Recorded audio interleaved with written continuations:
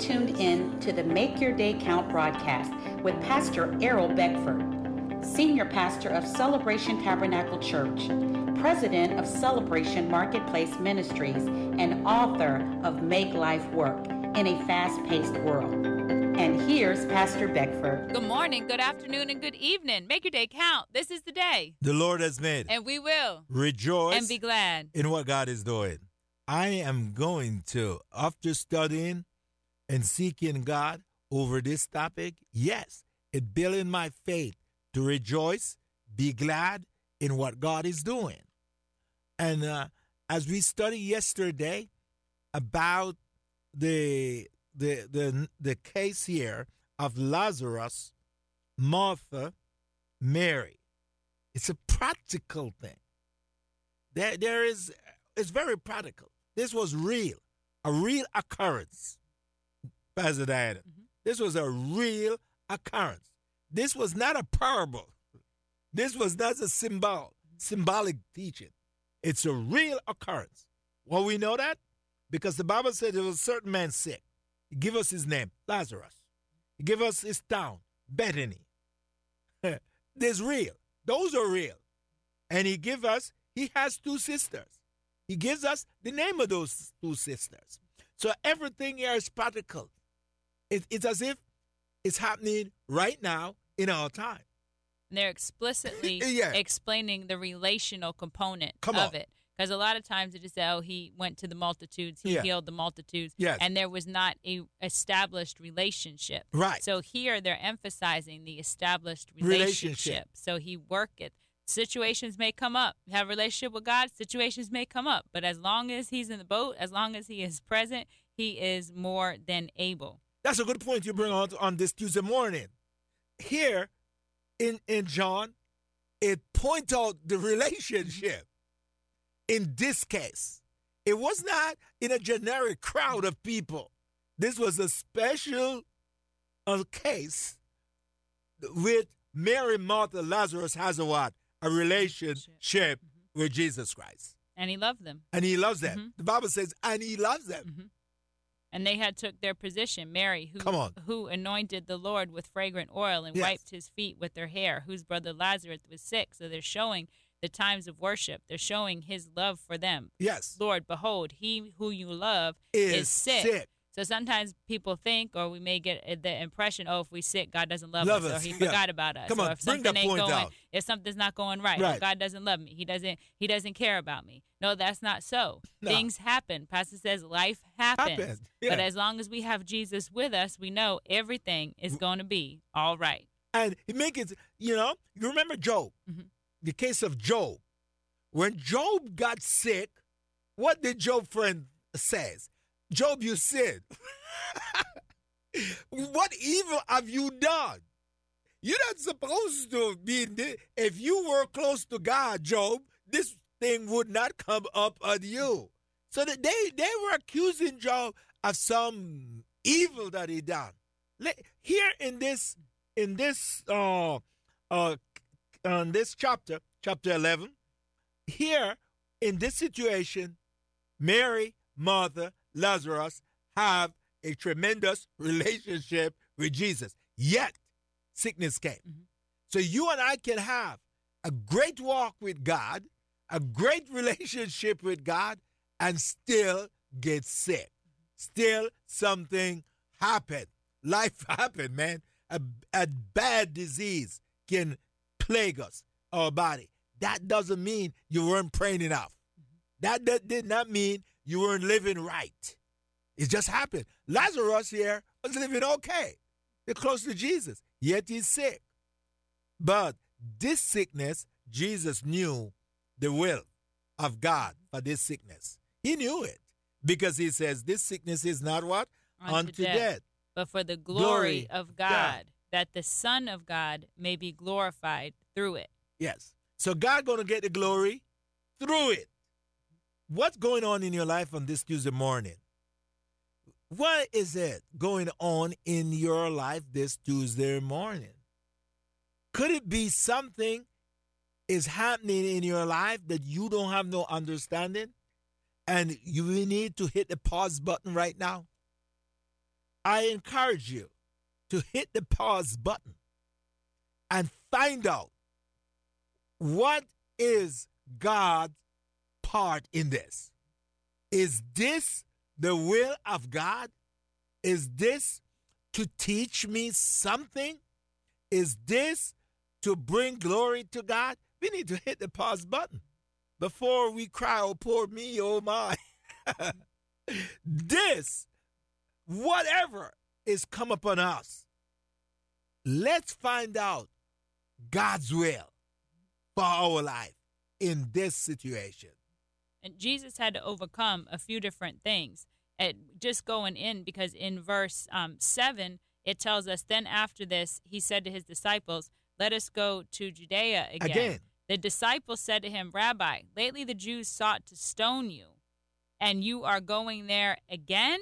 So this place where Lazarus was, the place where Mary and Martha was, it wasn't a welcoming place for Jesus. So he had to overcome that, the potential fear of man and the circumstances in order to go to them. So he makes a decision to go. He says, no, we're going. There's nothing that's going to harm me as I go to do what God has assigned me, what God has called me to do in this time to bring him glory. So when we go into situations, we just must know that God sent us. Be assured if God sent you. If you haven't been sent, don't go. Right. But if you know that he sent you and that he's brought you there in order for him to get the glory through that action, through what is taking place, then there's no reason to fear. Go forth. And then Jesus says, and on this Tuesday morning, we need to see this. The disciples, they were looking at the natural situation. You know, they don't like us. You know, they want to kill us. So why are we going there? There's a reason for them to go. What was the reason? Lazarus is what? Sick. That's it. Mm-hmm. What is the reason? His sickness should bring what? Glory to God. The disciple says, why we want to go there? We don't need to go there. These guys will stone us. Jesus had a greater purpose in risking his life and the life of the disciples. And if you look down here, then in verse 9, Jesus enlightened them. Jesus answered, are there not 12 hours in the day? Yeah. If anyone walks in the day, he does not stumble. Because he sees the light of this world. So Jesus, he said, we're going to go with light. We will not stumble. So he gives the analogy. If you're walking in the day, there's light all around you. You see clearly where to go and where not to go. You won't. If you walk in the day, and there's a ditch there, you're not going to walk in that ditch. You can see it. So Jesus says, we have some light here, because we are not walking in the night. There's a difference between the night and the day. The night brings darkness, and when one walk in darkness, he stumbles. That's verse 10. But if one walks in the night, he stumbles, because the light is not in him. Oh, man, we could stay here for a whole month and teach us these two verses. Because the Christian, we are born again. Jesus says to Nicodemus, except a man be what? Born again, he can see, he walking in darkness. So Jesus, oh, hallelujah. He says, if a man is not born again, he going to stumble. He cannot see. But one being born again has light. What is light? The Word of God. The Word of God is light. We walk by the Word and not by our sight, not by our feeling. David give us a insight in that. In Psalms 119, David says, the entrance of your Word, O Lord, gives light. When the word of God enters your life, my life, we know what to do. We know what to say. We know where to go, because that word is the guiding light to our life. David in the same Psalms 119 says, Your word is a lamp and a light unto my path. So here Jesus is talking about we are guided by what? Light. Huh. And he had the light of the purpose Come on. for the trip, because verse 11, John 11:11, he says, these things he said, and after that he said to them, our friend Lazarus sleeps, Yeah. but I go that I may wake him up. So he knew the purpose, he knew the assignment of which he was going forth for. So he was sure in that, operating in the will of God, the opinions, the opposition of the people that were there were not going to be a deterrent to him, because he knew that he was going on a specific assignment. His assignment was to go wake up Lazarus. Yeah. Hold on there, because we got to teach this now. And I'm getting in that teaching mode now. Okay. What did they tell Jesus? The message came to Jesus in there and says, Lazarus is what? Sick.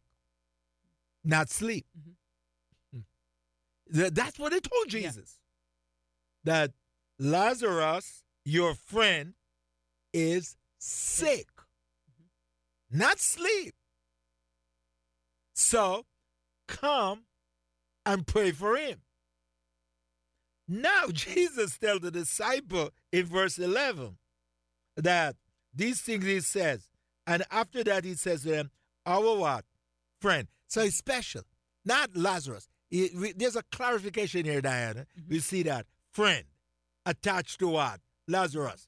Our friend. They know. Not only Jesus' friend, but the disciples, they know who Lazarus is. So hear that. There's a close relationship here. And he's telling the disciple what happened to their friend. He says, our friend sleep, but I go that I may what? Wake him up. So let's go wake him up. He's sleeping.